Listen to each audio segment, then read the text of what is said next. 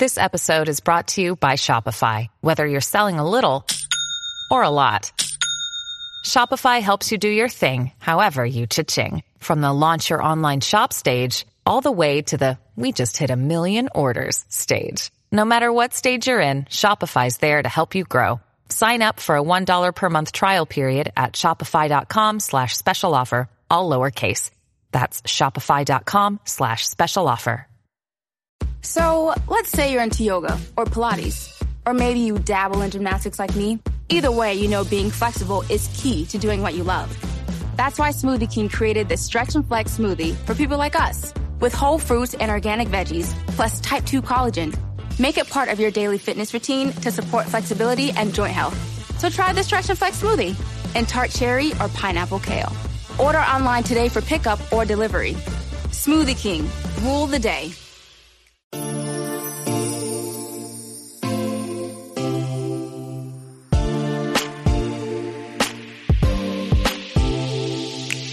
Welcome to Is This Real Life? A podcast that relates the quirkiest aspects of pop culture and reality TV to our own lives. I'm your host, Mandy Slutzker. Let's get to it.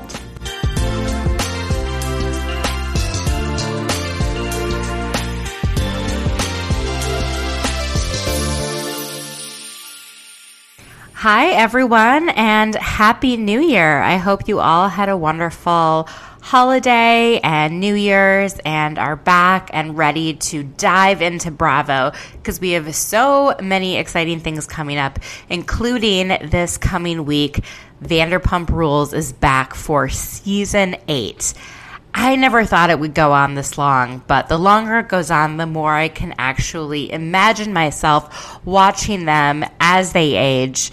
And I know there have been calls, including a recent BuzzFeed article that called to end Vanderpump Rules after season 7, but I'm just not ready to give it up. I'm not. I love it. It's my favorite Bravo show. And after the dumpster fire that Dallas has become, I think we all need new and exciting things to look forward to. Just a reminder that I am on social media at ITRL_podcast, both on Twitter and Instagram. And on Twitter, I'm primarily just at Mandy Slutzker. I'd love to hear from all of you. I realized I got a couple messages through Facebook that I had not noticed, so really apologize for that. I'm not very good at following up with Facebook as much as I am for Twitter and Instagram. So hope all of you enjoy this week's episode. Monty Marcus and I from the Mixing with Monty podcast get really into a lot of different things, kind of going in detail about the OC reunion, then reviewing 2019 and all of our favorite Bravo moments, including Fofty-gate. And at about half an hour into the podcast, we finally start recapping Atlanta and then New Jersey and Dallas. So stay with me. It's a wild ride. We have a really good time, and you should all be sure to listen to Monty's podcast, Mixing with Monty. Okay, let's dive in.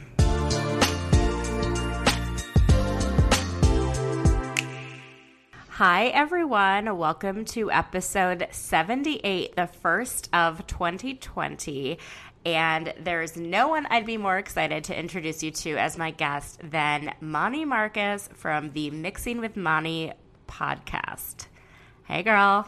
Hi. Thank you so much for having me. I'm so excited. I'm honored to open the curtains of 2020 with you. Yes, there is so much exciting stuff happening with Bravo, but I want to start by looking at the last few weeks that I missed, and you just had an incredible episode of your podcast where you really dove into the OC reunion, and I just wanted to get a few of your thoughts on kind of how it went.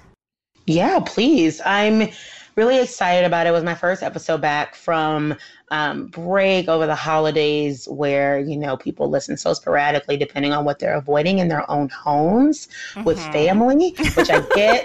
So I wanted to do a couple of bonus episodes. So I haven't reviewed a show in easily a month. I had an interview with Deandra that I put up as a bonus, and then I did a 2019 countdown of like all the shows that Bravo put out over the year and what worked, what didn't work, and what we have to see for 2020. So this was my first episode of being able to get deep into the shows again that are currently on, and I did it with my girl Raven from Unfriendly Black Hottie on Instagram and Twitter.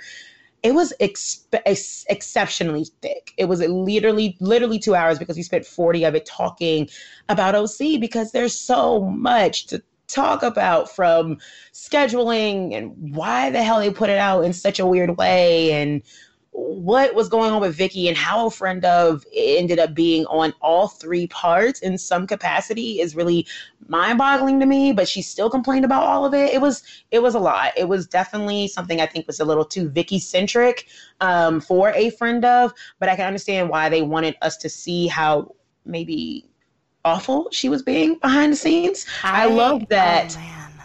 I loved that thing that they did where she was telling Andy about himself and was like, don't forget where you came from. And like, she was so pissed off they kept her in the back. And they showed us that. And then they showed them counting them down back to film.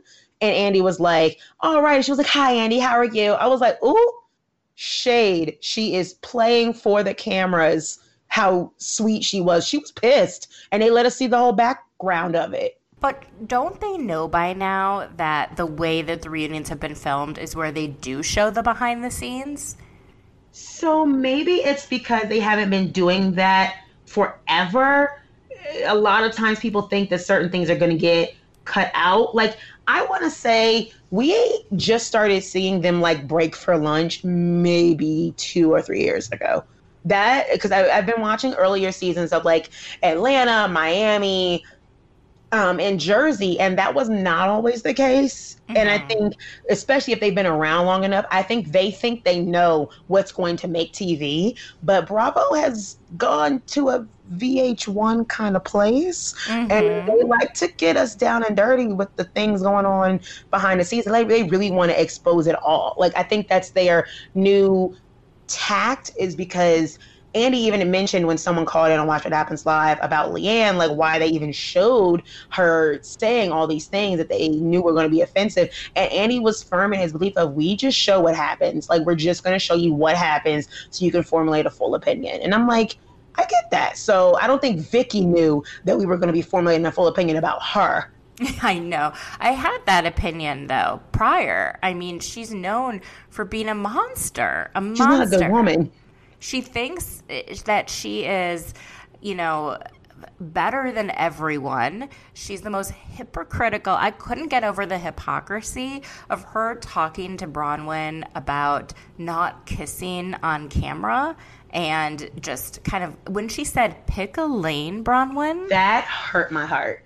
Like, not to be sensitive, not to sound snowflakey and millennial and all of that mess, but like, that really broke my heart, because I'm like, that is a trigger for so many people. There were 2 times this entire year that I was just like, Bravo should have at least exercised some tact and showed us like a trigger warning. And I'm very, very hesitant to use things like trigger warnings, but like that, I don't want to know that these housewives are that bigoted. Like, especially if she has the audacity to say it in front of Andy. She's also said it a couple of times this season when she was like, Tamra, I know girls kiss girls, but Tamara's not a lesbian, so why is she kissing girls? Because she was so out of touch with it. So for her to then tell Bronwyn to pick a lane because she has a husband, so she shouldn't like women. It just, to say that in front of Andy also is like, okay, so you're really bold or stupid. Maybe both. Maybe the latter. Definitely both.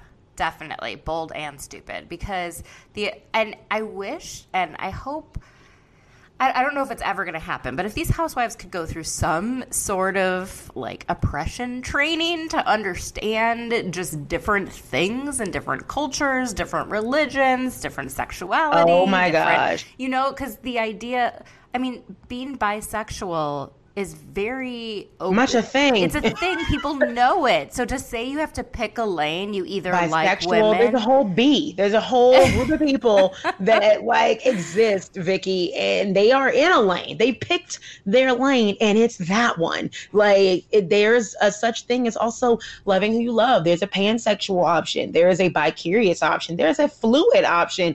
And Bronwyn, honestly, it's like I'm not even that offended, because I know Vicky was literally just projecting the anger of Bronwyn is everything that she embodies. And on my show, I do a lot of like psychoanalysis, even though I have no background in psychology. I mean, I have a little, but I have no degree. So I'm just like looking at it from a perspective of we have to understand these people are characters, and what they're operating in as human beings is something beyond what we give them credit for. We just think that they're just mean people, but there's always something happening there.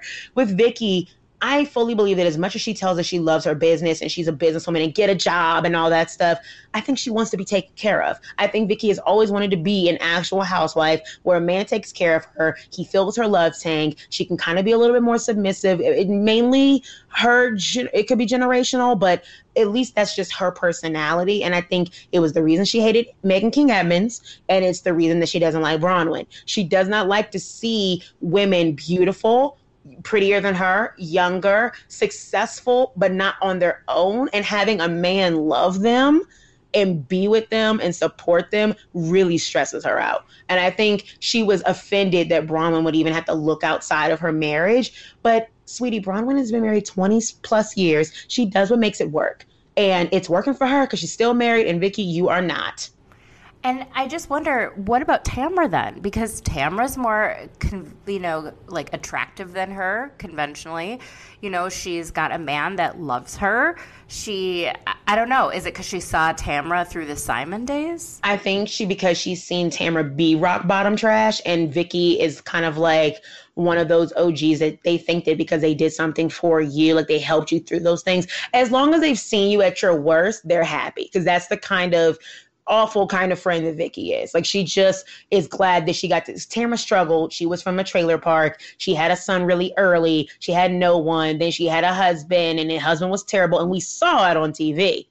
So we got to judge that too. We got to see her low too. So I think because she's also been through divorce, she's on the same lane as Vicky, because Vicky can't stand someone loving you the entire time, because I think she really wishes she could have made it work with Don. And that's my opinion. But I think she wishes she could have made it work with Don. And now Don doesn't have. She still talks about him. She's open about 3 or 4 men later. Yeah, she's open about how she wishes things worked out with Don. But for her to call someone out for cheating, she cheated on him. And she's like, I know, that was wrong. So if you know what you did was wrong, then you don't get to call someone else out for doing something like that. Although Bronwyn's not cheating, because her and her husband have decided what their marriage is. They've defined it. Which, by the way, 2 people who are married can do. They literally can write the rules on it, whatever they want. And I think she's upset that Bronwyn said on the after show that she cheated on her husband years ago, or no, not cheated, that they had they were separated, and that she found someone, or she did she stepped out of the marriage. And so I think Vicky's upset because Bronwyn made it work. She got her man back. She kept her family, and Vicky didn't get to do that. Yep. So a lot of it is projecting. Bronwyn is gorgeous. She has more babies. She looks amazing, and she's happy. And Vicky does not like happy on anybody. And Bronwyn is probably one of the only housewives on the OC that is outspokenly liberal. And we all know how Vicky feels about politics. Yeah. And I think she genuinely has I think we know how the OC feels. Yes. It's kind of shocking, but like, I'm glad that they have that little bit of mixing it up, because, you know, I've always said if you squint too hard at these housewives, you may not like them anymore. So I try not to. Right. But it's so funny because this past week, Kelly Dodd posted on Instagram a photo of her and her fiance, Rick Leventhal, who is a Fox News reporter, at the wedding of Jesse Waters, who is a Fox News personality. And Don Jr. and I think Eric Trump, both of them and their wives, were in the photo.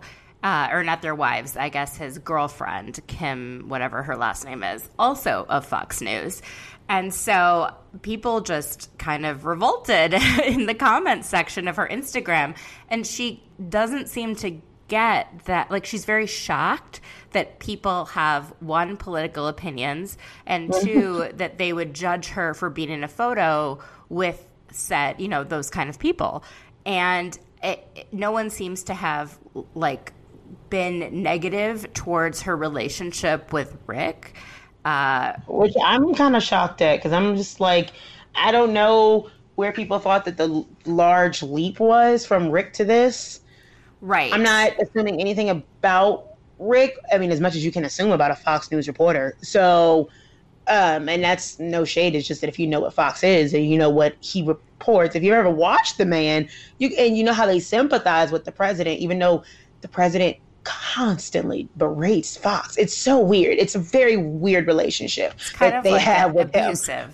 It's not right. But, you know, they sympathize with him and, you know, they're apologists for him. And so I was like, this isn't that much of a leap. Where I got off is, and I think I reported it in my stories of like, Kelly wants you to know she's not political. There's no person that's not political. By being not political, you're being political. You're choosing to ignore what's happening around you and who that affects.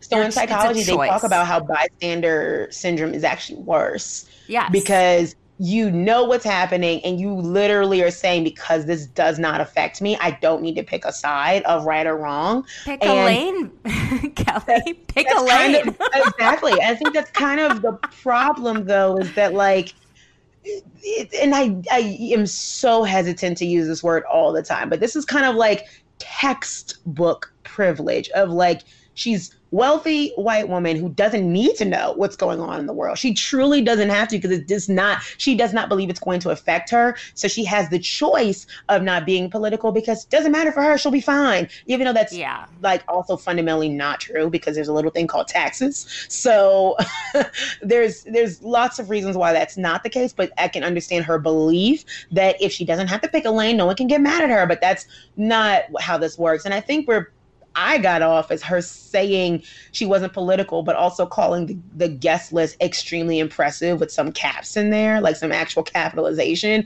And I was like, who goes to a party and says the guest list was impressive? That's so social climby and very like outside looking in. If you're a part of that world, you're a part of that world. And if you're with that man, you likely are a part of that world. So I'm just like, who says with an impressive guest list and then says, I'm not political, but like is in a picture with the people that she is calling impressive. It's just interesting. Also, where the wedding was in Naples, Florida, which is where my family has a home, and I was there like not a couple days before this wedding. So that was kind of interesting because I always forget that it is sort of a conservative stronghold and that a lot of people have houses down there. And I think a lot of Fox News Florida's folks tricky. do.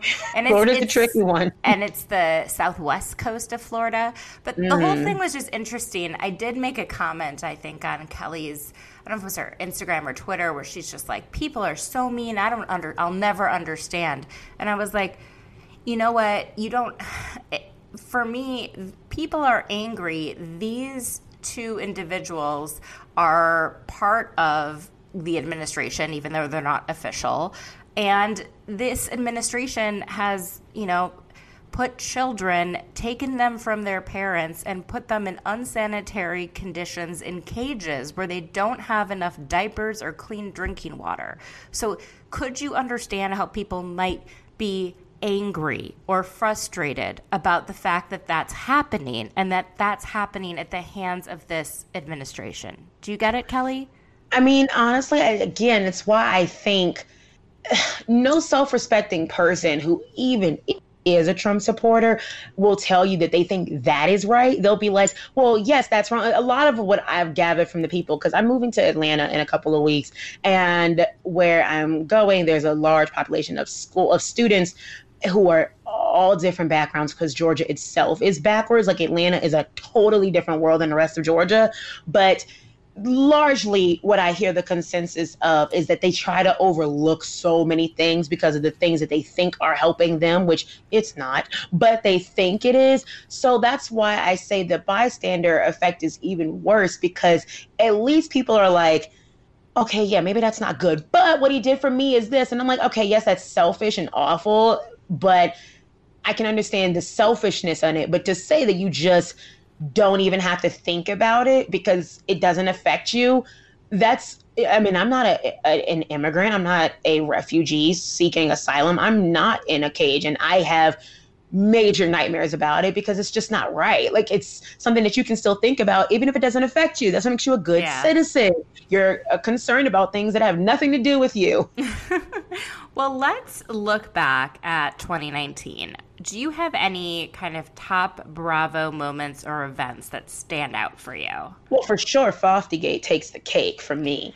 Because that is what launched my podcast, was because I have told the story before, and I am a person of color. I am a Black woman who does podcasting. And I was looking on Bravo or TV and film, like podcast one day, and I legitimately only saw one other Black person on there, one that was not recent. And the Black woman I saw was Rachel Lindsay, who was not talking about Bravo, but she also was an entire Bachelorette. So it's like, I was like, how do I get information that doesn't sound the same? Like, no shade, but like, how do I get a different perspective of what's happening? Because I like all Bravo shows, like most reality television, not just Black ones, not just white ones, anything. I like all the girls who are going to give me trash. And I was looking at the Shade Room, which is a very popular Black ran, but largely urban, like gossip Instagram account / website. And they were talking about how 50 Cent got into an argument with one of his like colleagues or one of his executive producers, and of power over his fiance. And then I was going over to the Bravo world, and they were just talking about how Lala came after 50 Cent. People were like, wait, what? That's so random. So neither side was reporting it correctly. And I was like, I know the answer. Randall is a producer on 50 Cent's most popular show ever to date, Power. Power is a staple in so many Black homes. All the mamas over a certain age watch Power religiously. My mama orders stars just for Power and is so excited for the next season. And it's like a huge, huge deal for most of us. And we have Power watch parties, like over in, because I live in the DC area. So we go to like over at Howard, at Ben's next door, which is right next to Ben's next door. Yeah. So they have Power watch parties. They've done it for Scandal. They've done it for Power. They'll do watch parties for the year, for the premieres and the finales. And it's like a big deal that we all go to. And so like, this is not just his colleague. This is a woman who is literally on television. Like, this is a big deal. This is a big moment for both worlds colliding. And I was like, this is me. This is my lane. I'm going to mix it up. So I was incredibly excited about the return of Foftygate, how Lala literally just did it so that she could promote her movie with that Randall like mysteriously gave her a part in. I was interested in how they got a spinoff after Power, even after all of that. So Randall is still working with 50. Like, it's not over yet. They're doing a spinoff. No, I know. They're still colleagues, but it's not the same because he asked 50 Cent to be in his wedding. And 50 Cent said hard no to Andy. Oh, you mean to Randall? No, 50 Cent was on Watch What Happens Live, and Andy asked him if he was going to be in it, and he was like, I'm not going to do that. I'm going to pass. Remember that. That was I a love good time. when he's on Watch What Happens Live. I love it he's too. So he funny. is so shady. Like, he gives it to us. Shady. He is the shadiest He guy. holds a grudge like none other. Like an Italian woman in Jersey. He holds a Teresa style grudge. Like, he'll never forget. He's been beefing with Ja Rule for like the last 2 decades. It's hilarious. And that also gave me a second great moment of 2019, which this is going to be so controversial. So I'm already sorry for the responses you're going to get. But Titus on Watch What Happens Live was when amazing. I saw that, to me. I like lost my breath a little. I'm sorry. I loved it. And I think people don't get why Titus was so shady. So I get why they think that he was just being rude out of nowhere. But well, wasn't it because Andy asked him about working with Eddie Murphy. And Eddie Murphy had historically made homophobic comments. And apparently, Andy's background when he was kind of coming out back in the day as a young gay man, Eddie Murphy's comments really stayed with him and hurt him. And so, Titus, as a person of color, as a, LGBTQ person, he was kind of asking him almost to respond to Eddie Murphy's comments from decades ago, before Titus may have even been born. And Titus was, and this is something that I've had to do often as a member of so many different kinds of minority communities and groups. You kind of sometimes have to pick the one you're going to uphold. It's not fair and it's unfortunate, but it has to happen sometimes. And I think Titus in that moment was like, I'm not going to take this opportunity to disparage another Black man's name, not one that just gave me a job and not one that is a legend, because the community of Black people that are going to come after me is going to be greater than the community of housewife lovers who are watching this show that are going to come after me after this. Also, what you're thinking I am is this queen, like from Unbreakable Kimmy Schmidt, that is so messy and shady boots like you. But he was like, he said, I got 4 Emmys because of, I'm a good actor, not because that's who I am. I didn't get it from playing myself. And he was like, I'm not doing this messy thing with you. I am not a housewife. Like, I am not Nene. Do not ask me to start coming for somebody else. And I got that because I do love Andy. Everyone does. We worship the man. But he is notorious for trying to get people to be messy for no reason because it's a clickbait. Like, it's to get people, it's to make the show go viral because the next morning it'll be on CNN. Andy Cohen last night asked this person and this person said this on Watch What Happens Live. Like, it becomes a thing. So I get it, but like, I mean, I can get why that wasn't what he thought he was there to do. And we've seen that with so many other large actors and actresses that come on Andy's show who are like Emmy this and Oscar that. They're just like, I'm just going to talk about my show. Not to mention they get to plead the fifth and there's no one else that ever gets to do that. So I think it just got messy because Titus is like also a member of the LGBTQ community. People think that he is some way that he might not really be. So they didn't think he was going to pass up the opportunity to be messy and just strictly stick to promoting his movie. But that's what he did. And I liked it. I'm not going to lie. Yeah. I found it funny. But some of me wonders, and not for Titus, that's not a good example, but other sort of the highbrow actor types that get frustrated being on the show. Don't you know what that show is? Like, haven't your publicist told you, like, don't be an idiot and go on a show that is going to ask you shady questions and things that are uncomfortable for you, then just don't go on. If you can't hang, then just don't do it. Well, it's annoying for the rest of us. Don't make us feel like we are like less than you just because we enjoy this drama. Exactly. And I'm not going to lie, most of them probably do too, because I've seen a number of highbrow actresses and actors say they absolutely love Bravo. Jennifer Lawrence stands a New York housewife. Are you kidding me? Oh my God, she's so funny. She's so funny. I will say my other top 10 moments of 2019, and I will promise I will keep this brief, is the closet in Atlanta when Eva Candy and whom else? Portia went into Nene's closet, and then we have the cameraman's shirt. That was amazing. And then Shep being accused by Madison of having chlamydia and giving it to Danny. That was fantastic. I became a Madison stan. Love Danny, but that was just great. It was so frustrating to me, though, how they talked about chlamydia as if it was some sort of, scarlet letter. Literally the reunion, a single woman in the South. In their 30s. And I was like, girl, please, you can take an antibiotic. You're fine. Like, it is not the end of the world. Y'all need to go back and take another sex health class in school or something. And then we also got Bethany's meltdown with Luann. That was, I think, one of my top 5. That was insatiable. Like, are you kidding me? Are you kidding me? You're a sicko. You're a sicko. I was just like, she's not wrong. I mean, I hate the fact. And then they like literally came down. Like 5 minutes later, everyone was calm. Everyone's eating the cotton candy or the Pop-Tarts, whatever niche, treat came out with that dinner in Miami. I was like, wow, this group of women is cut above the rest. I mean, honest to God.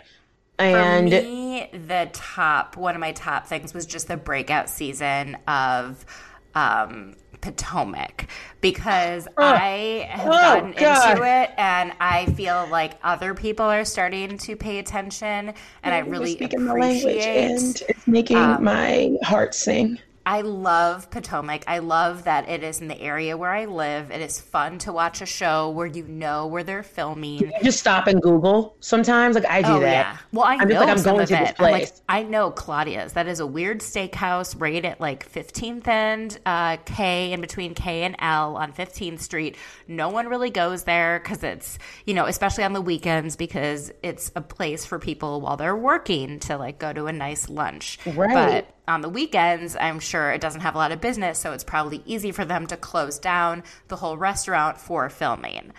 I heard Lia's or something, LIA, and I have gone to one. It's called Barking Mad Cafe. It is far from where people think that this is all being filmed. Because I've said a lot of times on my show, there's nothing in Potomac, so they have to film it everywhere else. And even if there was something in Potomac, they don't want you filming there. I used to work at a very, very popular restaurant in Potomac, and they tried to film there, and we just didn't have the space or the ability to like shut down that many spaces for them on any given day, because that's just how it is. If something is good in Potomac, people stay going. So it's never quiet enough. So they literally have to film all over the creation. And it's just fun to watch, like these like women. And I normally don't like housewives who are younger. I don't want to see people my age as much, but I do love Monique. Love her. Despite Absolutely being closer her. in age to her. She's fascinating. I love, her She's husband. the nicest woman I've ever met. Really? Like she seems authentically nice when no one's listening, watching, seeing. The cameras were down. Cameras had left. Producers had left. Like, she was just nice.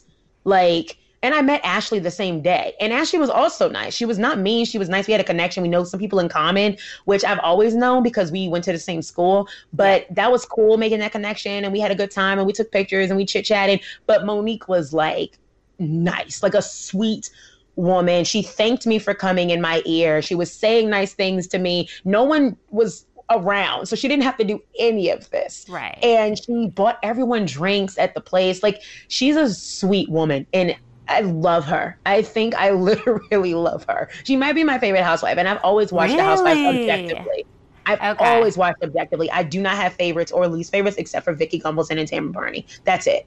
Yeah, I really dislike Tamara's my least favorite. And I would that's the only one. But I don't usually hate anyone. That's it. Tamara's hard to like. Usually, I've noticed a pattern of who I like. People who laugh in their confessionals, like laugh at themselves. I find Stephanie and Lisa Rinna, I find so funny because they crack themselves up. And I like watching them having a good time. Like, you make a really good point. Serious. Like, and I was wondering, why do I like them so much? And it's because they laugh when they're trying to explain themselves. And they don't take themselves too seriously. It's them and a producer. It is not like, there's a whole room of people in there. They're cracking themselves up. I love that. You're right. I've never thought about that. And Lisa Rinna does it too. When you said it, it made me think of the people that I do like. And you're right. That is a good. And I'll say the only caveat to that is also, I love Nene because she and the producer are having their own conversation. That's true. Even though she's not necessarily cracking herself up, she will say things like, I can't tell you that, honey. You're going to get me in trouble. And I'm just like, I love watching her be like, this is my show. These are my people. And she doesn't have to remind us like Vicky does every 5 minutes. Like, she literally just acts like she has seniority, like she's just been here before. And she just seems like she's so tired with the producers, but she likes them. And I love that. I like when people treat our producers right. I don't know why.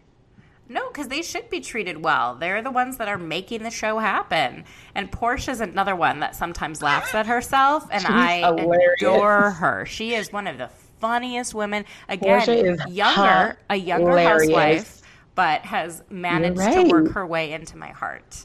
I like it. Speaking of that, let's get into this week's Atlanta, where they go to Carnival in Toronto, of all places. Yes. Of all places, because I was sitting there like, this is one of those reasons where I'm like, I don't think that the women know who's full-time and who's friend of? Because I got a lot of questions of why is Tanya presenting the trip. I don't think she knew she was friend of. I don't think producers knew she was going to be a friend of until maybe they tested her. I've heard there's a lot of focus groups and stuff that go on. They test a lot of people. They read some social media, but not much. That's why everything we see on social media doesn't come to fruition on TV. But I think that they didn't know, because I'm like, why are we going to Toronto? The Caribbean is within reach.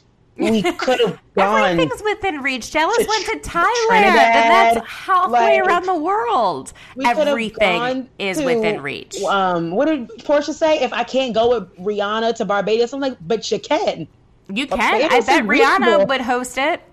Didn't they go to Africa? Like, didn't Cynthia take everyone to Africa? That was my favorite trip. That's a way more expensive flight. That's like literally like $5,000-$6,000. You could go to Trinidad. That was like season 4. They went to South Africa, which is my absolute favorite place in the entire world. Hands down, nothing ever comes close.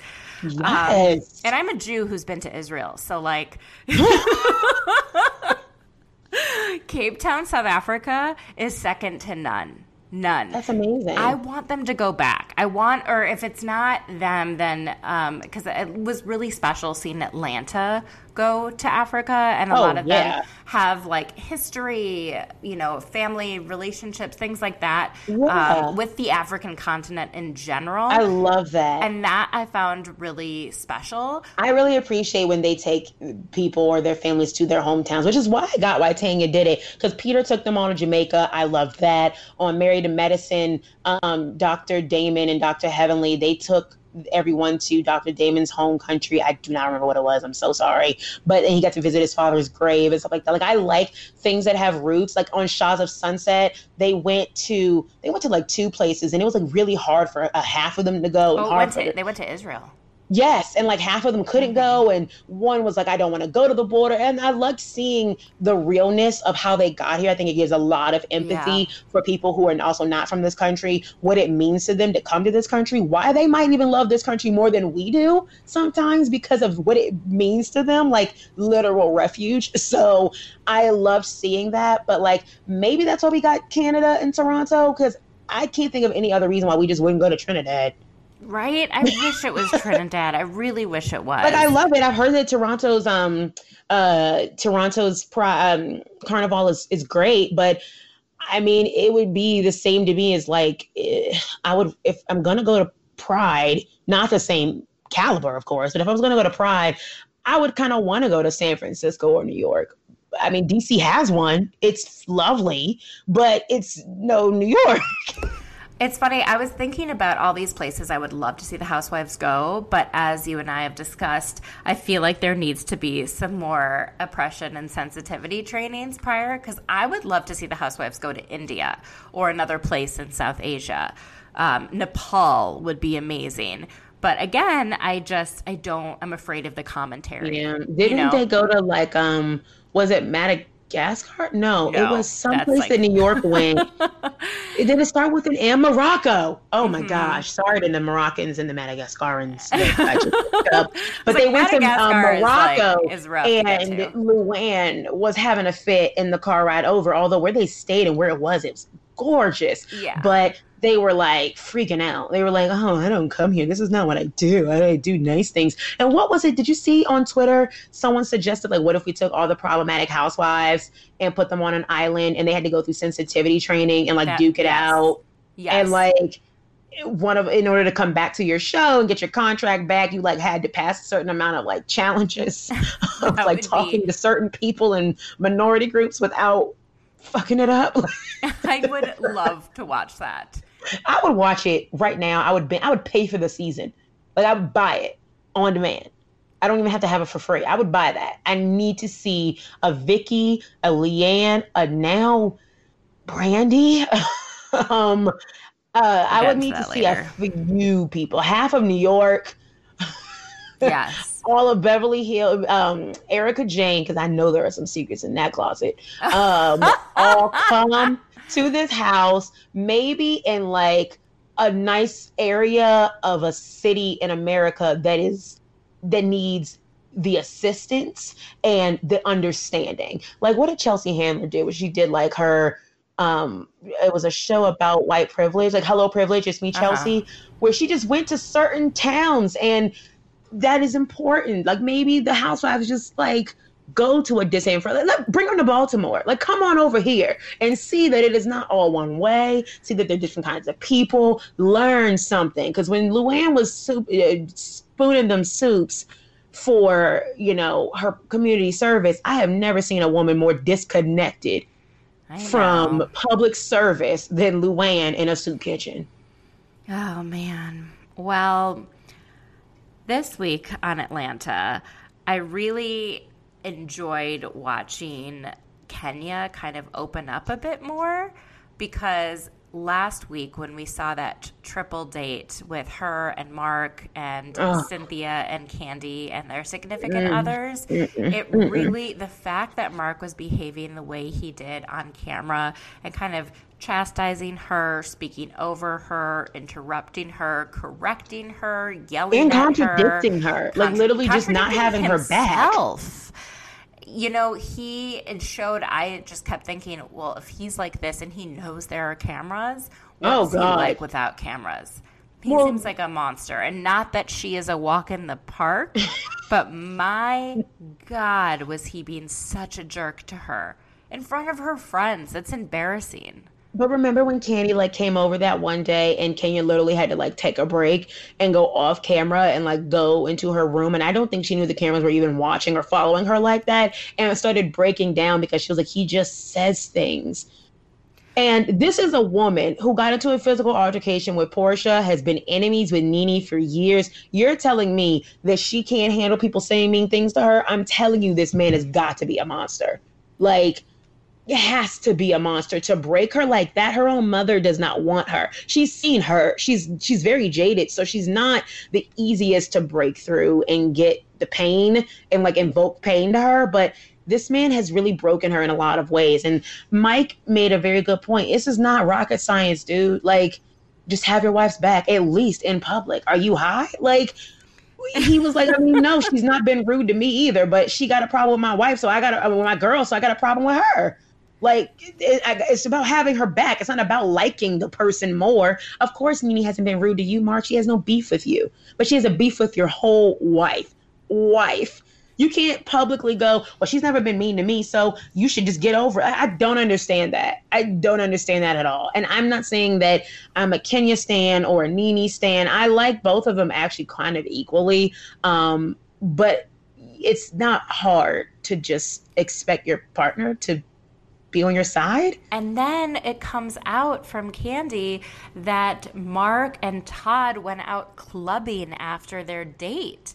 Well, I have a theory about Todd, so I'm not surprised. Well, just the fact that Mark didn't come home to be with his infant and wife when he doesn't live with them, what the hell's wrong with you? What is your read on Todd? I don't like him at all. I actually think that he reminds me of a very annoying Black trope that I've grown up with, especially with my grandparents who are of a different time and era and location of, provide food in stomachs and roof overhead, and I'm a good parent. I don't need to provide emotional support. I don't have to be your friend. I don't have to have a lot of anything other than discipline, but just spank you when I need to, give you food and clothing, and I'm a good parent. And if I don't cheat on my wife, I'm a good husband. And if I do cheat on my wife, I'm a provider and I make good money. So we all got to put up with it. And I have many a grandparent and many an aunt who have abided by that rule, and it's led them to nothing but misery in later years in life and constant loyalty where it's not deserved. And I think that Todd operates in a system of, because I don't cheat on Candy, I'm a good husband, which I don't believe. I think that he is constantly trying to prove himself financially to her, and he keeps starting all these businesses because he had to sign a prenup. And I think that he just wants to make sure that he's okay, because if they make any money in the marriage, they have to split it. So he wants to just keep racking up stuff, but she keeps having to deliver it and bring it to fruition because he starts stuff and doesn't finish it. Who has an entire breakfast restaurant? Just add a brunch menu to the old lady gang. That's all you have to do. Extend the hours. It's not rocket science, but he wants to have an entirely, so he can have many properties in his name. And the way he treated his daughter on television, and this daughter is begging for literal emotion. She doesn't even seem like she's begging. She was shut down on the idea that he even being emotionally supportive of her. And I have a strained relationship with my father at an age around Kayla's. So I really empathize with that. And I know what that feels like of you giving me money is not enough. It's not about that. It's about she does not feel like he praises her. She said he doesn't give her any emotion unless he's angry, and then doesn't talk to her in the same house, and then didn't see her off when she's moving out of the state. Who does that? Yeah, I 100% agree with you. I don't 100%. Think he's a good man. I think he just thinks that as long as he doesn't abandon these people financially, he's good. Like Kandi said on they have like a little talk show together on YouTube, and she said that when the new baby came home, he went to the strip club. Yeah. The first week the baby was home. You have a newborn who has to get accustomed to an entire family and life and mother that did not have him. And babies sense stuff, know stuff. That's a very critical age, that first week. And you're going to leave your wife? I can't. They have like a 4 or 5 year old, like Ace is like 4. I think it was 3 during filming, so probably 4 now. So you're going to leave a woman with a 3-year-old and an infant. Okay. Yeah, he's frustrating. But I am very excited to see Mike Hill. I think he is a good dude, and it is nice to see a good dude on this show. I like him character-wise. I do think he's cheap, but I like him as whatever. I think he's fine. Sure. I loved seeing his daughters and Cynthia's daughter get together. He called them his daughters. I love all of it. His daughter. I think. It was very sweet. I think he's a really good guy. I think after seeing so many jerks on the show with Mark and with Dennis, who openly admitted to cheating on his wife because of her postpartum depression. Right. And also said that pregnancy sex just wasn't good enough for him. Yeah. He said it changed. And I was like, oh, no shit. But also, you're an awful person. I just, it's all about you and him and his needs and what he wants and his desires. And that is disgusting. That is not someone who is ready to be in a marriage. That is not a man who is ready to be a father. And he took the ring back like an actual asshole. Yeah. Who asks for the ring back when you cheat? That's not how that works. I get to take it and make a necklace out of it. You don't get it. I want better for Portia, but we're not going to get better for Portia. No, we're not. I need them all to want better for themselves. Her and Kenya both need to kind of wise up. And I like this collaboration of Portia and Monique hanging out with their husbands. I hope that Dennis learns a thing or two from Chris. And I hope that Monique tells Portia a couple of things like your man needs to be treating you like this one, not like what you got. And I hope she gets it because I like that as a friendship. I would love to see Portia and Monique take on the world. Yeah, it's a good match. It's a very good match, and one I didn't know that I needed. And it's a trip that I would love to have seen, but I'm also really excited, like you said, to see them go through Carnival. I loved their dance class. I thought Eva and her ice chips on that ball was hilarious. So funny. I loved her saying that she needs to do a little less winding and grinding because that's what got her in this position. That was hilarious. And she's just like moving around on the ball. I loved it. She's a good sport to it's really hot. It's like the middle of the summer and she is even fly at 8 months pregnant. Yeah. Super pregnant, super uncomfortable, kind of swollen. She's doing a great job. Yeah, she's gorgeous too. She's a gorgeous pregnant woman. Let's get into Jersey because there is a lot to cover this week. So before we get into what happened at the shopping event, there are kind of 2 things I wanted to go over with you. Sure. One is Teresa doing the prom dress shopping with Gia, and the other is Jennifer's Easter celebration. Which should we get into first? Well, we can do Easter because I only have literally one thing to say on that, and that is these kids are the future, and the best thing Jennifer has ever accomplished is her children. Gabby That girl is going places. Brilliant. She's emotionally literally Gabby for so president. Smart. I would like her to be my president, and I would be cool with Jolie being vice president over in OC. Gabby and Jolie, they are 2020. the definition of crazy moms, sound daughters. They got it together. Okay. Like level-headed. Jolie knows how to handle bullies, so she would be fine. Gabby literally is like, I don't understand why we're acting like this is some big problem that Uncle whatever is. And I love that she brought the church into it. So she was talking to her grandma, and she says, you know, the priests today were talking about the importance of loving everyone, but I heard that priests don't love gay people, and like, aren't gay people everyone? And also, what about my Uncle Steve, who's gay? And I mean, just totally, and coming at it from a place of religion and coming from the church, which, you know, is very important to Jennifer's family. And so the grandmother was like, I didn't know that. And totally Jennifer was like, I'm totally bringing this up one day. Yeah, you know, your son, Steve, is gay. You knew that, Mom. Yeah, you knew that, Mom. And I love Jennifer's style of parenting where she's like, you know, I try and address things head on and be honest. I'm not going to try and lie to keep up appearances. I don't. Like that's how I was raised. I don't want it to be like that for my kids. So I thought that was a beautiful moment. And then speaking of daughters, Gia's going prom dress shopping, and while she's doing that, her father Joe calls from ICE facility and is yelling at Teresa for spending his money, which she used to do, but once he ended up in jail, she made all of her own money and she paid off all of his debts. And now their restitutions were high. Yeah. It was like in the upper 900s. Like, it's a lot. Bro, calm down. She's got this. And for Gia to take the father's side and be like, we have to support him because he's in ICE custody and, you know, he can kind of speak to you however he wants. That, to me, was Gia listening to her mother's lessons from 10 years ago. How her mom allowed her to... Her mom, Teresa, let Joe treat her like crap. The kids witnessed it. And now they're older. Joe's treating her like crap, and they think it's okay. Because but Teresa has used to be okay. Up. Exactly. Teresa's finally like, yeah, no, I'm not going to deal with that. She went to prison. Everything changes if I have to do time for you. Like, you're lucky I didn't file for divorce in prison. Because I'm not going to jail for anybody. He's such a jerk. And I will never, ever understand how all these housewives on Jersey, with the exception of Marge and Jackie, are supporting Trump when the ICE custody situation is a direct result of his, you know, presidency. Not that ICE didn't exist before, not that it was, you know, not bad before, it was.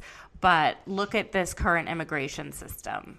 And it's actual like bullshit, and it's so sad to see, because oftentimes they'll do like yes, I know you're mad at this, but what about that, which is a very interesting approach to anything, as if humans can't be mad at something concurrently with something else. And I'm like, it's not hard to kind of also be mad at both, but I've even seen Gia say things like these illegal criminals and stuff like that. Like, she thinks her father is exempt when... And I get that so many of them think that they're being, it's so sad because people just don't know how these things work. And I've talked about on my show how I've worked in law firms, and I've been a legal intern for many, many years, especially for criminal defense. And what that looks like when I've gone to traffic court and had someone come in to traffic court and be in the States without papers. I don't like to call anyone illegal because there's no such thing as being an illegal human. And be in the States without papers and permission and get deported and have to go to deportation court for a traffic citation. Traffic. Yeah. So The idea that Joe is getting special treatment because he's a celebrity, or he's going to be made an example of because he's a celebrity, is actual bullshit. And he's only gotten 4+ appeals because he's a celebrity. He's a celebrity, yeah. He broke the law years ago. He served time years ago, and he did like an actual class A felony of mail fraud, using his brother's license. He went to jail. Usually how that works is if you go to jail, you go away. Yep, exactly. And he broke 3 laws this time, and they're just now putting him in prison and just now coming up with a decision on whether or not he's going to be deported, and they still haven't come up with one yet. He got 4 appeals. This never would happen to anyone else. That situation is very frustrating to witness. It's sad to see the family torn apart, but it's more frustrating to me to watch them not understand what's why happening it's here. Happening, and that this is happening to other people. And isn't it a travesty when it happens when it's not just you? And he was so apologetic for Trump on Watch What Happens Live when he was like, I didn't want to bother him. I'm like, if I was in prison and I had a connection to the president, I'd bother.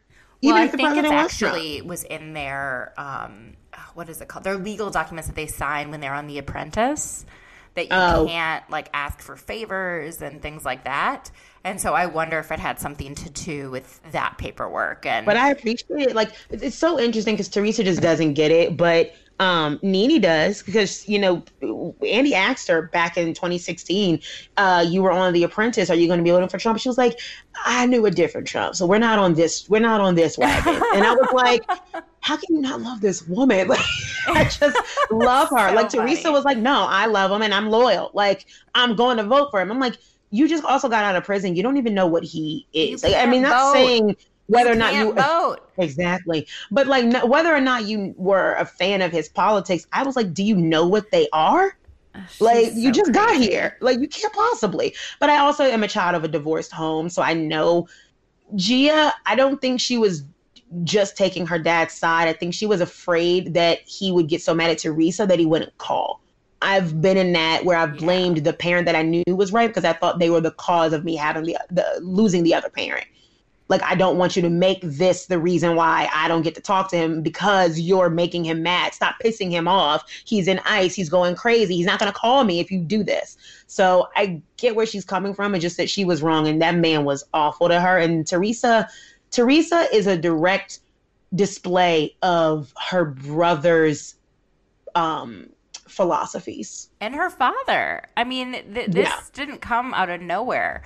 I've never liked how Joe Gorga treats Melissa. I think he's a charming misogynist. That's what someone told me on Instagram. I agree with that. He's charming and he's sweet because he does love his wife, but the way he thinks, the way he went on about the daughter learning about sex ed at 13, and a reasonable age, because that's an age that you could get pregnant. It is a possibility. So him being like, what happened to math and science? I was like, Joe, that's periods 1 and 2.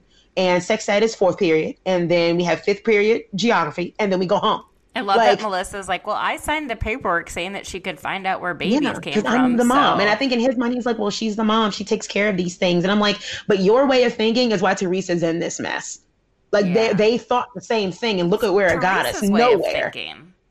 It got us nowhere. It got us broken in jail. So, well, speaking of broken in jail, I wonder if anyone's going to end up in jail after what happened at that shopping incident. I would love for Steve and Dan to press charges.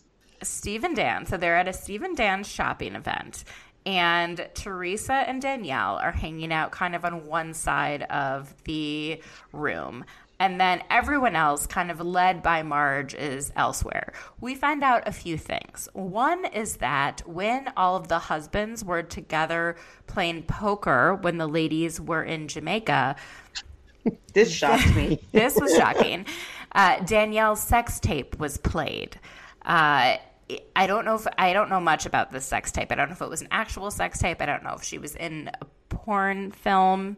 But whatever it was, it's very not I don't think it's okay to show this and to watch this and to laugh at it and then to later on camera laugh again. I think it's a nasty thing to do.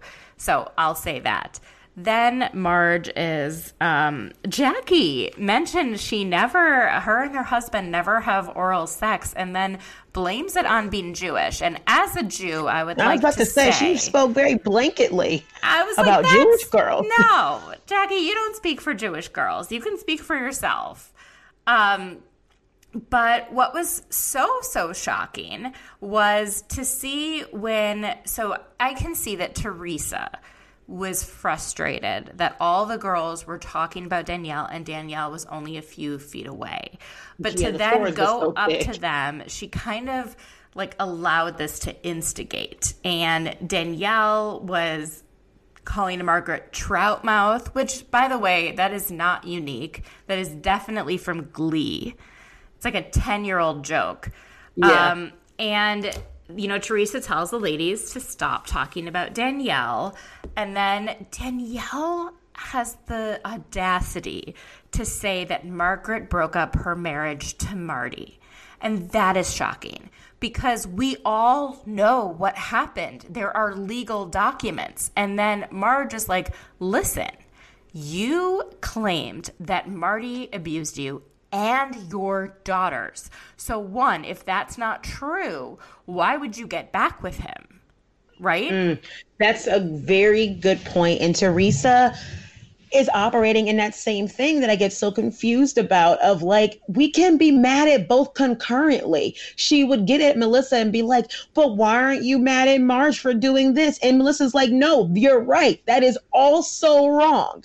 In addition, also, TOO. Like, girl, Marge can be easily too caught up on Danielle. Yeah. And go after her too much. Sure. I mean, you have a whole full-time, what is they hold, like a pair or a garden? I don't know. Whatever their full-time status is, you have the whole full-time status.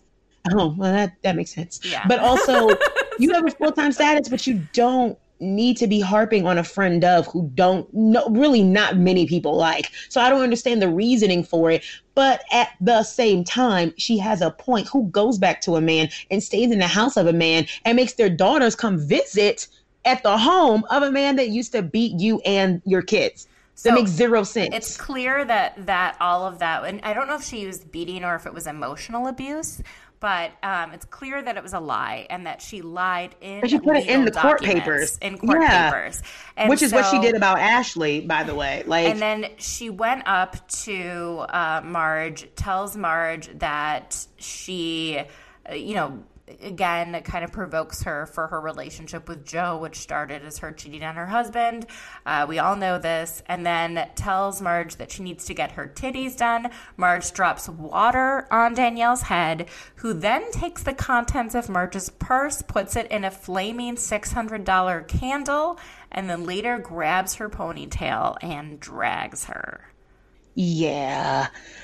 I'm not a Danielle fan or hater. I really don't care about her either way. I think she's a lot. I don't necessarily need to call for her being fired as quickly as I do Tamara and Vicky, but like, yeah, she's a lot. I get it. But what I will say is, if you pour champagne on my head, waste good champagne and mess up my blowout, I mean, I might pull your ponytail. It's going to have to happen. Like, is that an excuse for either woman's behavior? No, but it is a reasonable response. And I'm not even going to lie. I laughed out loud at Danielle pulling Marge's ponytail and walking. Like, she literally dog walked her, as Cardi B would say, because people used to ask what Cardi B meant when she tweeted a long time ago she would dog walk her. Yeah. That hoe. And I was like, this is what it looks like. You pull a ponytail, and Danielle kept walking, like, towards the door. Didn't pull her straight down. They didn't just yank it. They didn't, take her to the ground. She just pulled it and walked. And I was like, that is comical. I'm sorry. It's not right. It's wrong. I'm a flawed individual for liking what I like. But it's funny. She dog walked this grown-ass woman. I think, this is my take on it, is that there's a lot more that we were not shown that makes Danielle look more in the wrong than Marge, and that they had to cut a lot of that out to make it look like it was a fight, as opposed to what it sounds like from production. Because Danielle was calm, right? Like, don't you remember it that way? Like, she was fine at that point. I think she had apparently pushed Margaret twice before Margaret dumped the water, but that wasn't shown. Interesting. And she to try to burn this woman's clutch in a candle, right? Like it's not a bonfire. $600 candle. It's not a real fireplace. It's a one wick candle. I looked it up. So I was just like, you put a couple dollar bills in there that are soaked, so that won't work. And then the entire contents of the bag in a candle, it put it out immediately. Yeah. But also a $600 candle is what you said. And I'm like, what do we do with that? It's just going to smell like roses now? So it'll be interesting to see next week kind of how this all unfolds and how if Teresa is still standing by Danielle, because we know in modern day they are not friends. But I think something happens at the finale is what I've heard, where Teresa finally turns on Danielle. And I hear she gets madder than she was when she flipped the table. But they also interviewed her and asked her that somewhere around Gia's going off to Rutgers party. And so I don't really know what we have when it clicks for Teresa, but like what her brother said, it takes a while to click with Teresa and land. So she'll get there. I mean, because she's grossly blind to Danielle's bullshit. And I said it on my show, if you have to ask a woman to have your back, that's not your friend. They don't have your back. If you have to remind Teresa to have your back, she doesn't have it. Anyways, Dallas. This is depressing. Dallas was at one point one of my favorite franchises. It brought joy to my face. I feel like an idiot because I stand so hard for Dallas. I was going on every show from here to Timbuktu saying why people need to watch, why we need to watch. I loved all the Housewives objectively, which I did. I don't regret that. But I feel like an idiot. I feel really betrayed. I feel personally victimized. I feel offended. I feel like they did this to me. She just started barking out of nowhere. She agrees with me.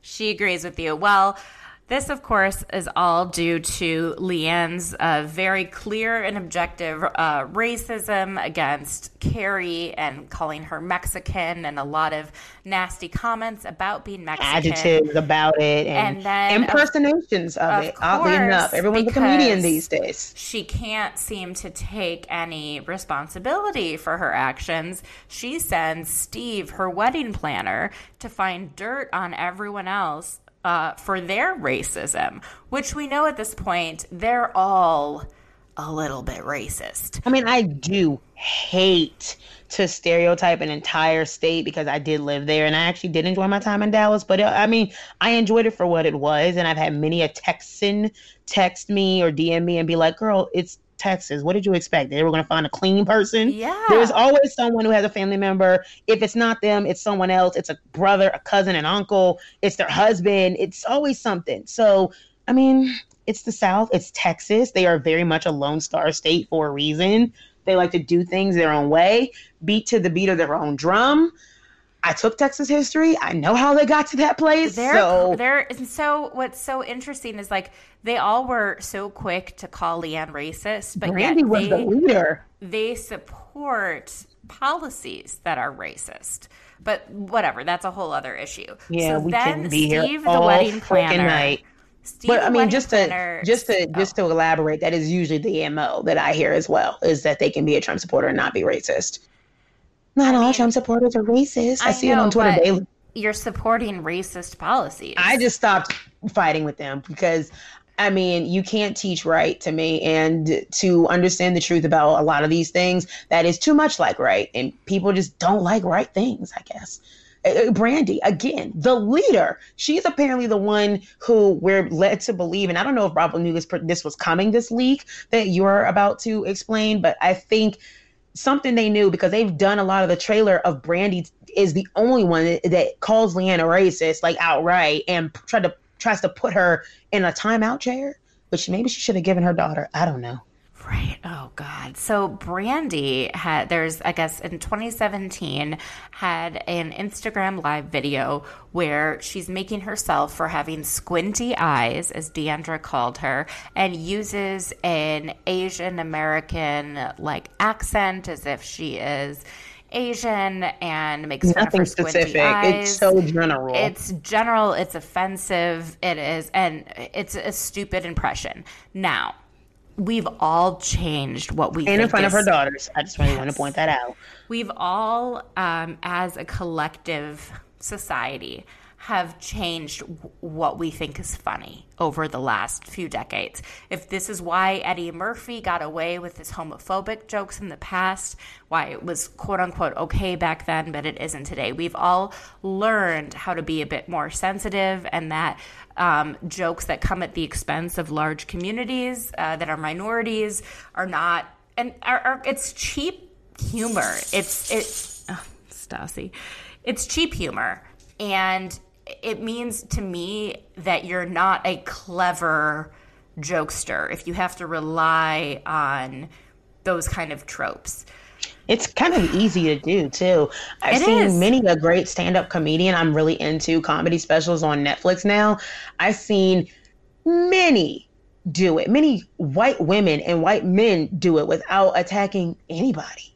Like, yeah. It's and they're funny, like downright hilarious. And to be honest, if you watch almost any black female comedian, they don't really have any leg to come after anybody, because they're usually the brunt of a lot of societal jokes. So they have no reason from the bottom of the totem pole of society, and in so many ways, they're just funny by punching up because it's easy to do. So it's not like you have to do it anymore. Just not funny. And we don't even wear like costumes anymore that are someone's culture. And that's not being sensitive. It's just like maybe someone's entire lifestyle is not a costume. Like, and maybe it's just not something you can throw on and take off. I mean, it was largely the reason why people had an issue with like the Kardashians doing their cornrows and over tanning their skin and all that stuff. It's like, you can't really make this something that you aren't. Like, we're not a caricature. You can't put us on and then take us off because now you have a job that calls for something else. Like,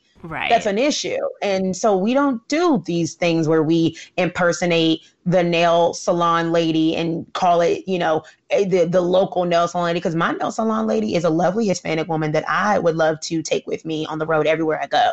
So yeah, mine is anybody Turkish. Can do it. If they're good, they're good. There is no one way to be anything. And that's why I was saying the words that she said were something like, everyone always asks me what kind of Asian I am.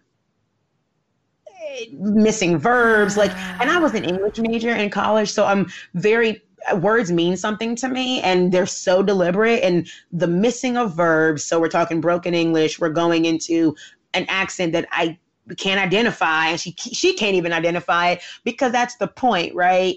She doesn't know which Asian to impersonate, because she doesn't probably know enough about them to know the different kinds that there are. But she's not doing this from a perspective of an actress who's learning about different kinds of accents or any of that. She's just being rude and in front of her kids. And I'm studying to be a teacher, an elementary school teacher. Also, I've worked in schools. I've done teaching. I've done camps. This would be a call home if a kid fifth grader doing that, did right, this in front of an Asian kid in my school, or in general, but definitely in front of another kid whose parents might sound like what she might be trying to emulate, but isn't. If they did this, I'm calling home. And what am I going to say? They got it from you? What's interesting is if Brooklyn sees her making fun of people, then clearly that's why Brooklyn thinks it's okay to make fun of her mom, Brandy. I mean, she's learning it from her mother, how to be a brat. And Brandy, what's so shocking to me is the fact that she's doubling down on this. She's not acknowledging do it again, she did something wrong. And for me, that's not just like dumb, but it's also like a bad way to deal with PR. And she has a podcast, and you think that she has publicists. Wouldn't you listen to what they have to say before you quickly respond on Twitter or on Instagram, like, take a deep breath. I know that you want to defend yourself, but hold on a second. And it's like, now it's on NBC News. It has gone. Whoa. Yep, there was an NBC News story. Are you serious? Yes. Oh my God! Last night, it's going mainstream, and I've been so would deep not into Bravo. have I gone haven't watched the news in forever. And as we all know, NBC owns Bravo. So, oh yeah, we know. And Vicky Sue, what was it, Jane Smith or something? God, whatever her name was. NBC Universal. And I loved when Andy brought that up. I did think that she needed more of the Leanne treatment, because I think Andy is so pissed at this reunion. Like, he's annoyed that he even gets called into question for these things and that he has to address it. I think he thinks that these people are old enough and grown enough to know what's right and wrong, but that's just simply not true. So he's been giving Leanne the business at the reunion, and I've been here for it. And I wasn't going to watch the reunion until Deandra told me, I can't remember if it was on my podcast or off mic, that I should watch it and why. And Carrie also reached out to me and said, please watch it. Like, please don't tell your followers not to watch it. Like, please support at least me. And I'm like, I mean, I'll do it so you can get the check, but that's it. Like, yeah. And now I'm like, after Brandy, I'm just like, throw the whole thing away. Like, I can't, I don't even know where we go from here. And I've heard that Leanne and Brandy allegedly were the only ones that they had asked back, and that they had done an actual live casting call that's going on right now for pretty much the rest of the cast. And what's interesting about that is they were the only two from Dallas that were at BravoCon. So that's why I had wondered if they were the only two that were asked back. But I'm going to read you a rap sheet of all of the things that Leanne lied about while sitting in the hot seat at the reunion. Now, not everything, but these are some of the top ones. So Andy talks to Leanne about why she didn't serve food at her wedding. She lied and said that there was food. There was not food. There was like a tray of like charcuterie board and some cupcakes. Yes, then Cameron let us know. Sprinkles cupcakes. I saw Sprinkles cupcakes. She blamed production, saying that they needed a break. Andy said that was a lie. But also to eat what? Because there was no food. We also find out that she hasn't spoken to her mom since the wedding, and everyone said they felt uncomfortable with how Leanne treated her mom. Leanne lied about the post office losing 30% of the mail. That is not accurate. They've always gotten mine. I know. Leanne said that Deandra wasn't invited because Rich was hurt by her claims that he cheated. Also not true. We have him on camera saying that if he was able to forgive her, that Leanne should be able to give Deandra as well. Everyone was disgusted with how Rich spoke about other women at the wedding. Leanne made a lot of excuses for Rich's behavior. And Brandy says that Rich made her feel uncomfortable before. And who did she blame? She blamed Travis. She said Travis made him do it. #. Well, who did she blame with that thing about who would you bang, Brandy or Stephanie? Yes. Apparently, she said Jeremy Locke said that he asked Rich if he would rather have sex with Brandy or Stephanie, and apparently Rich said both. Deandra said it was a bold-faced lie, and Andy agreed because if it happened, they would have tape of it. That was no, not even just tape of it. He said we would have used it, and I love Andy admitting how shady they are. Yeah, he said if we had that on mic, we'd use it. Like, isn't this the same network that used Luann's actual fiance talking shit about her? Yes. And her actual friend who ended up becoming a housewife the next year, talking about how badly this was not going to work out, and didn't they use all of this information days before their wedding? Bravo is not above it. So Bravo is not above it. Then this is my favorite lie. She lies to Andy. That's what gets me. Yes. She lies to herself, and she's compulsive in it. So she says, and this is my favorite one, that the cheating allegations against Rich cost him a 6-figure government contracting job because if you, quote unquote, and I quote, if you cheat on your wife, you'll cheat on your country. Deandra says, who has worked in government, points out that lots of people in D.C. have cheating scandals and still have their jobs. Our president does. And then Leanne dismisses Jeremy's military service as he was just a photographer. And Andy told her, he was like, yeah, but he was a photographer for the military. It's a little different, honey.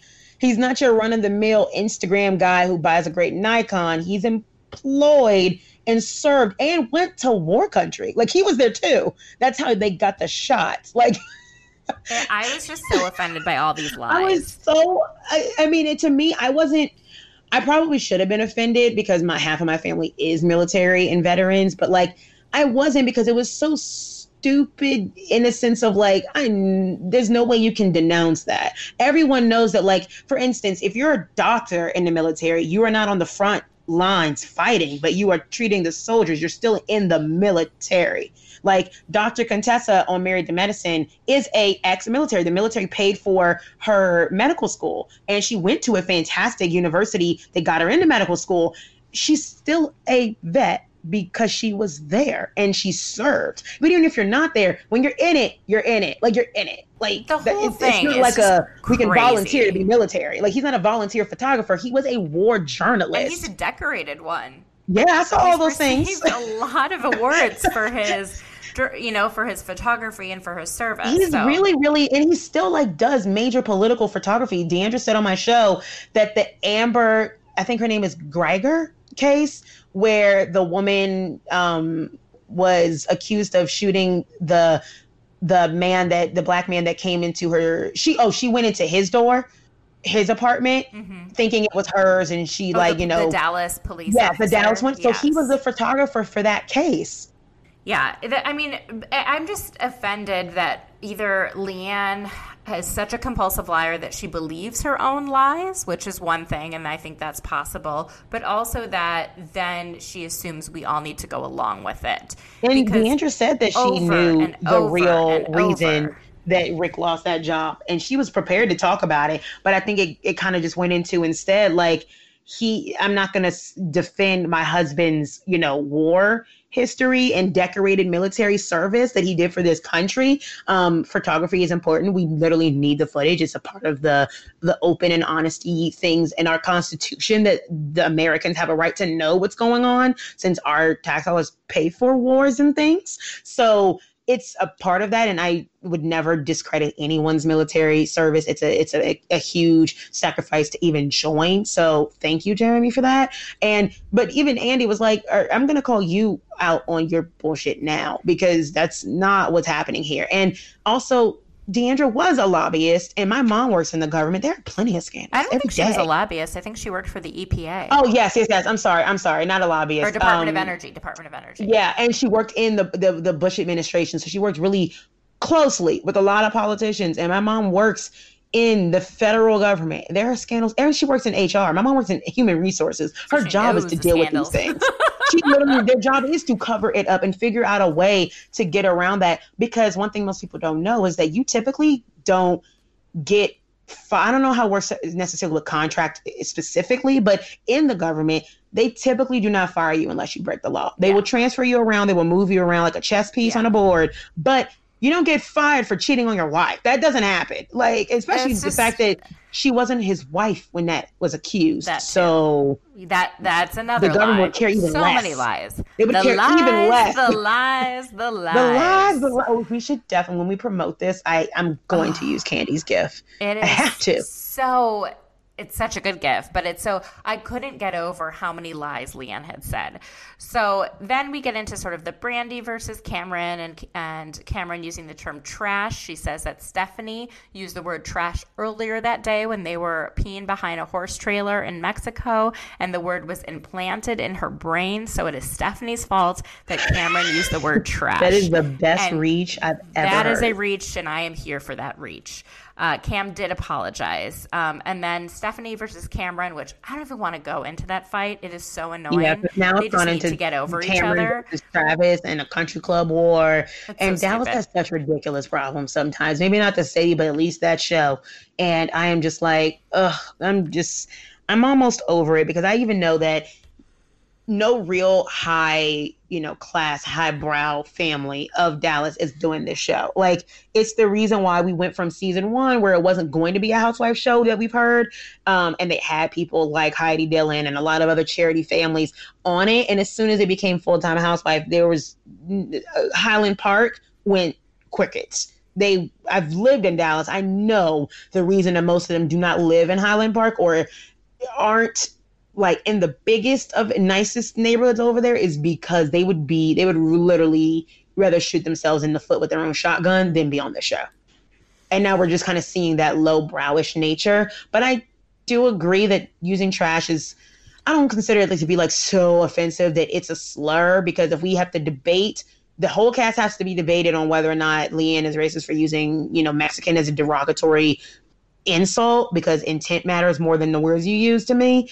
But if we have to debate that, but we're not going to debate the trash, whether that is indefinitely an insult, I'm already annoyed. But when Vicky, it's so annoying. But when Vicky used trashy to describe Bronwyn and her behavior of kissing women and even being attracted to Tamara, because I actually believe Bronwyn was physically very attracted to Tamara and like developed a crush on her. I think she actually liked her, which is why I thought that Tamara egged her on. Like, I've always been annoyed by that, because I think that she knew that Bronwyn liked her and exploited that attention. But she used it.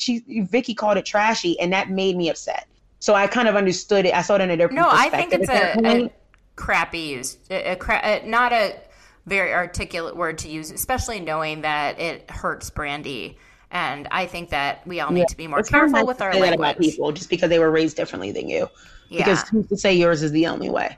Then we get into the Mexico trip, which I think will be discussed a lot more detail, and also the Thailand trip, I'm sure, in the next segment. But they were all kind of upset that Leanne made a flippant comment about suicide. I am also still very upset about that. That was where I got off with them. I said we needed a trigger warning, and I don't need trigger warnings. I'm in therapy. I'm perfectly capable of working this out, but that was not okay. They did have at the end of both of those episodes, that episode, and then also of they did it at the end? I didn't watch that part. My DVR cut it off. The end had a like suicide hotline number. I just don't understand why they didn't put her in something. Like, I don't understand why production did not send her home. If she was truly in a suicidal place. She wasn't. That's the whole point. But that's even worse to me, because I feel like, why did I need to hear that? And I agreed with Stephanie. I have a very, very dark history with dark thoughts, and especially being an only child of divorce and having a lot of things taken from me at really weird, areas of my life in very impressionable years, like teenage years and early 20s in college. I also got nauseous the next day. And I was very shocked that I had the exact same experience as Stephanie, because she said the next day she wanted to throw up. The next morning after I watched that, I did throw up. I was so disgruntled by that. Like, why would you say that and make it so flippant? Who says that? Who tells someone that you're going to kill themselves in their home? And so that was the whole point. So Andy was like, I mean, were you suicidal? This is 3 months before, and 3 months before your wedding. And she said, yes, I was. And I was hoping Stephanie would have picked up on it. But the way that she said it, I think she's just trying to cover for herself. She made a flippant comment about suicide. She thinks she can make flippant comments about whatever she wants. To shut it down, to shut down the conversation. And because she's committed suicide in the past, so she thinks it's okay to make those kinds of comments, that she owns it, that kind of a thing. And then I was so glad to hear Deandra speak up, and she talked about, finding her father had shot himself in the head, having to clean up his brains and his blood, and then identify him, call her mom, identify him at the morgue. And she was like, she'd appreciate if people didn't discuss suicide so casually. And Leanne said, well, you've never told me that before. And I'm thinking, oh my God, she talked about it though. You were best friends for how many years? And also, you shouldn't have to paint a picture of exactly what suicide looks like to know that her father committed suicide, and you shouldn't just make these casual comments about it. But here's the hypocrisy and the juxtaposition, because didn't last season at Carrie Duber's little, like, her clinic opening up party, Leanne felt it was her place to tell Deandra that she was going down the same dark path as her father and being an alcoholic. Yep. Because she was like, yeah, but that's also not the father that, like, I knew, and that's not what, it's like, no, but let's not be confused. I lost one father before I really even knew him, and the next one, like, When, are you kidding me? Like, she's like, he died of suicide. So she told us this. So I felt like if LeAnn knew enough about her life to make that claim that D'Andra's going to be an alcoholic because of her dad, she obviously either knew the truth or was only using it to criticize D'Andra at that point and not come from a place of love and support as a friend. So how can it be both? Because you can't say you didn't know anything about her dad's behavior then, but could use her dad's behavior in the past to criticize her. She knew That's about not how her that works. dad. She knew about her dad. She just didn't explain it in such a clear, articulate. But do we need to do a step-by-step how suicide works? That's the thing, is that D'Andra shouldn't have had to do that. And I think that's just not fair. It was not fair to Stephanie. It was not fair for D'Andra. It was not fair, I think, for the public to not even get that at the beginning of, like, we're going to have to say some things that we just want to show you what happened. Like, that's it. We're just showing you what happened. Because I was just caught off guard. I'm not one to be incredibly sensitive, but I was just like, wait, whoa, what are we talking about? Like, how did we get here? How can you just... And to me, I don't know if I was more offended by her cavalierly talking about it and weaponizing her trauma or threatening it in this woman's home. Like, for some reason, that really got me because it was like it was more than just impolite. It was like, are you threatening this woman in a conversation with her that you could kill yourself in her home? Yeah. If anything happens to you, she's liable. That guilt, that psychological guilt of like, she told me in my home and I didn't do anything. Like, I would not have been able to sleep with that. Like, I would have been so concerned. And I just don't understand why she wasn't on a plane the next thing smoking the next day. Like, I would have fired her right then, if not sent her to an actual rehabilitation center. If she was truly suicidal. And I hate the fact that we even have to have this conversation, Mandy. I really do. I hate that we even have to ask, was she? She said she was the Andy. She didn't seem it at the I hate that we even have to question that, because I know suicidal places don't look one way. They don't look black and white. And very well, it can be cavalier and mean, and then you're hoping someone picks up on it if you just get a little dark enough without them committing you. Like, but to put that on Stephanie, it was too much. And I hate that we even had to go there. I think beyond Thailand, this should have been writing on the wall that LeAnn is a liability. She is a liability, and we'll see. I don't know if any of them will be asked back. Maybe Dallas will be canceled. I think that, did you hear that, OC, that they're putting them all on the chopping block? I hope so. They all deserve to be. It's been reported by like 3 different outlets, like reputable ones now. At first it was Radar Online, so I was like, Then I think they'll keep at least Kelly and Emily. I think Kelly was the one that they put up, that she hasn't gotten her contract back, but the last day for them to send it is the 6th, January 6th. So Monday, we will know some things, but they had in the pictures of people who had not received it back yet, although they had started going out in decisions. The deadline is the 6th, but they usually apparently know beforehand, like right after they get the reunion ratings, was Shannon, Tamra, Kelly, and Vicky. Were on the chopping block? Yeah, so those are the ones who have not received it yet, even though we are at deadline. Interesting. I would love to see Shannon without the Tres Amigas. I would like to see Shannon without and a friend of. I think that we don't need full-time Shannon. I think I would be okay with friend of Shannon. And I've given my ideal cast before, but I will say it again. I would love to see Emily because she is friends with both Gretchen and Alexis and Lizzie Rosbeck. I would like to see all 3 of them come back. They have so many different faces, and I would like to see all those faces. And I would like to see Bronwyn. Shannon can be a friend of. Kelly Dodd is on there, and possibly Heather, because I love Heather. I just know she would never do it again. Yeah. I'm not a fan of Heather. Really? I've always wanted to meet one, but I guess she is one of those people that is... I think she's very fake. Everything that happened. She's one of those people that is very, she's like Perrier or LaCroix. Everything that happened with her, it's not her nanny. Is it her nanny? Yeah, her assistant. Her assistant, and letting her go after her assistant while she was on maternity leave was very. I just don't trust her. I was split in the middle of that because I feel like that girl said some things that I don't believe, and then Heather said some things that I think have truth in them, but I think even she doesn't see the correlation of the timing, even if she's right. And I believe Heather, I just think that she was like, the facts will support me. And I'm like, okay, but it's also not just the fact, it's the timing, sweetie.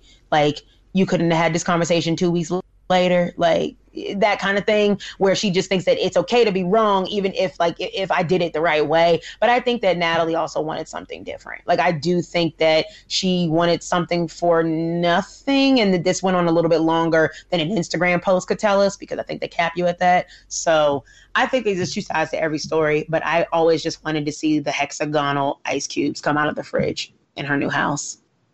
I've never seen anyone shop for ice cubes in my life. So I was very intrigued by it. I mean, I just feel like Heather's taught me so much. She's taught me not to eat bows off of cakes, that it's incredibly rude. Didn't know that. Didn't learn that in charm school. She taught me the difference between champagne and champagne noir, and that sparkling wine is a thing. And then if it's not made in Champagne, France, it's not champagne. And I like learning from Heather. I didn't know that you can have different kinds of ice. She was shopping for ice cube makers. And I was like, you can have circle ice? Hexagonal? Yeah. Well, for like fancy cocktails. I love that. I love it. And now it's like one of those big fridge companies is like making one now. So you can make like the really round ice for like one big ice cube and a scotch. And I'm like, Heather brought us here. This is where her legacy lives. Well, Moni, thank you so much for being on the show. I love getting all of your thoughts. For over talking everything and talking too much and going on rants. This is a ton of fun. I was really happy to hear your thoughts on kind of everything that we've gone through this week, but also in 2019. And what are you looking forward to most in 2020? So in 2020, I've been saying it like that now because I was watching one of those those countdowns for New Year's, and they did a look back at all the different times Barbara Walters introduced her show 2020. And she kept saying it, this is 2020. And I was like, wow, the T's are really in there, huh? Like, I've always just said 20, but I also know I speak very differently with my consonants simply because I'm from the DMV area my whole life. So I did not know that was a thing that we did, but apparently it is. So I don't know where the other T came from, but now I'm going to start saying in 2020, I am looking forward to, if Dallas is this disappointing in a lot of their decorum, and they're feeding into some stereotypes and generalizations that I hated to make about Dallas, I would love to see where Salt Lake City takes us. Yes. I am so confused by the choice, but I am thrown into it. I've done 3 different deep dives into the Mormon lifestyle. I don't understand any of that shit. The words are beyond me, and I am here for it. I'm one of those people who enjoys learning about different religions, cults, groups. I don't know why, and I don't know why I think Bravo's the one to do it right, but I just think they are. The fact that they have one of them who is a Mormon and has a tequila company. And I was just like, what? You can't do that. I don't understand. So there's always different ways of being these type of things. And half of them are and half of them aren't. And I'm just really excited to see what this looks like. I'm curious to see if they end up bringing in another city like they did with Dallas and Potomac. And they did them in the same year and spread them out. And I didn't know that they were going to do that. So I would hope it's Chicago. I can't wait for Married to Medicine LA to come back. I'm excited for us to eventually get Shahs of Sunset. I think they've done this show so dirty, and they still have not given us a date, but just given us a trailer, which is stupid. Vanderpump Rules comes back in a week. I cannot wait. I have snacks lined up and drinks. And yeah, I am most excited for Vanderpump. I'm so excited. I'm revamping my podcast. I'm adding some segments to it that people voted for. And I'm one of the people who loves to listen to the people. And they wanted to know different shows that I'm watching, and for me to basically say who I think an honorable mention is every week of someone who tries real hard on the shows, but just it doesn't land. So I'm excited to see where this takes me. I'm excited to have you come on. And just doing a lot more of the same things people love, and then some new things that I hope they like. And yeah. Well, thank you so much for being on. Where can everyone find you and your podcast? I am everywhere, talking too much every other week or every week with other people. So if you love this style of podcasting, 9 times out of 10, I do it by myself so that people don't hate it too much and hate me talking over people too much. But I am everywhere at Mixing with Moni, anywhere you podcast, especially Apple and Spotify, all the good girls over that. And on both Twitter, I'm new to that, and Instagram, where I'm not as new, at Mixing with Moni, MIXING, WITHMANI. And yeah, you can reach out. I respond to everyone, and it's been a good time. It really has. And it's growing beyond where I can where I can manage it. But, you come do some fun polls, some shady comments. I broke some news yesterday that people really enjoyed of the new video that Lala Kent and Sheena did. I was like a boss. Ooh, Jesus.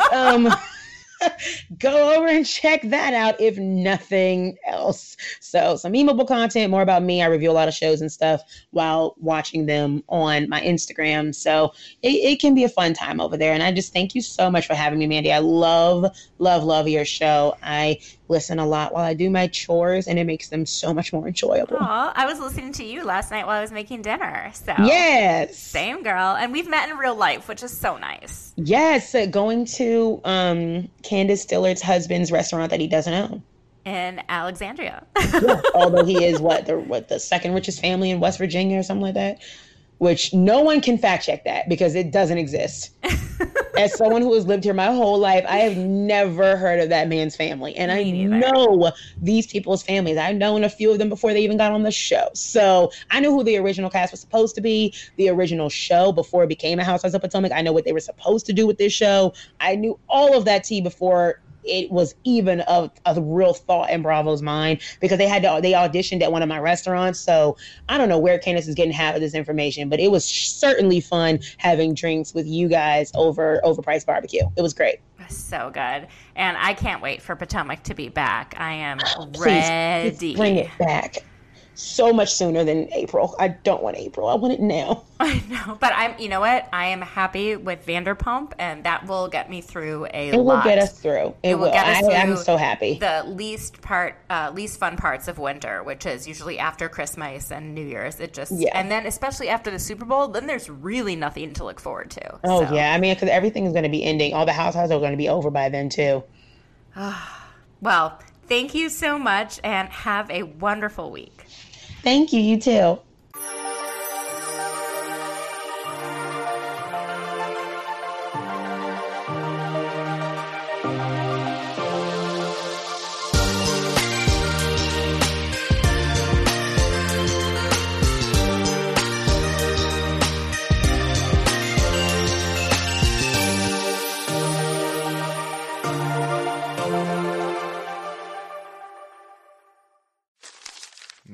Me, but also you.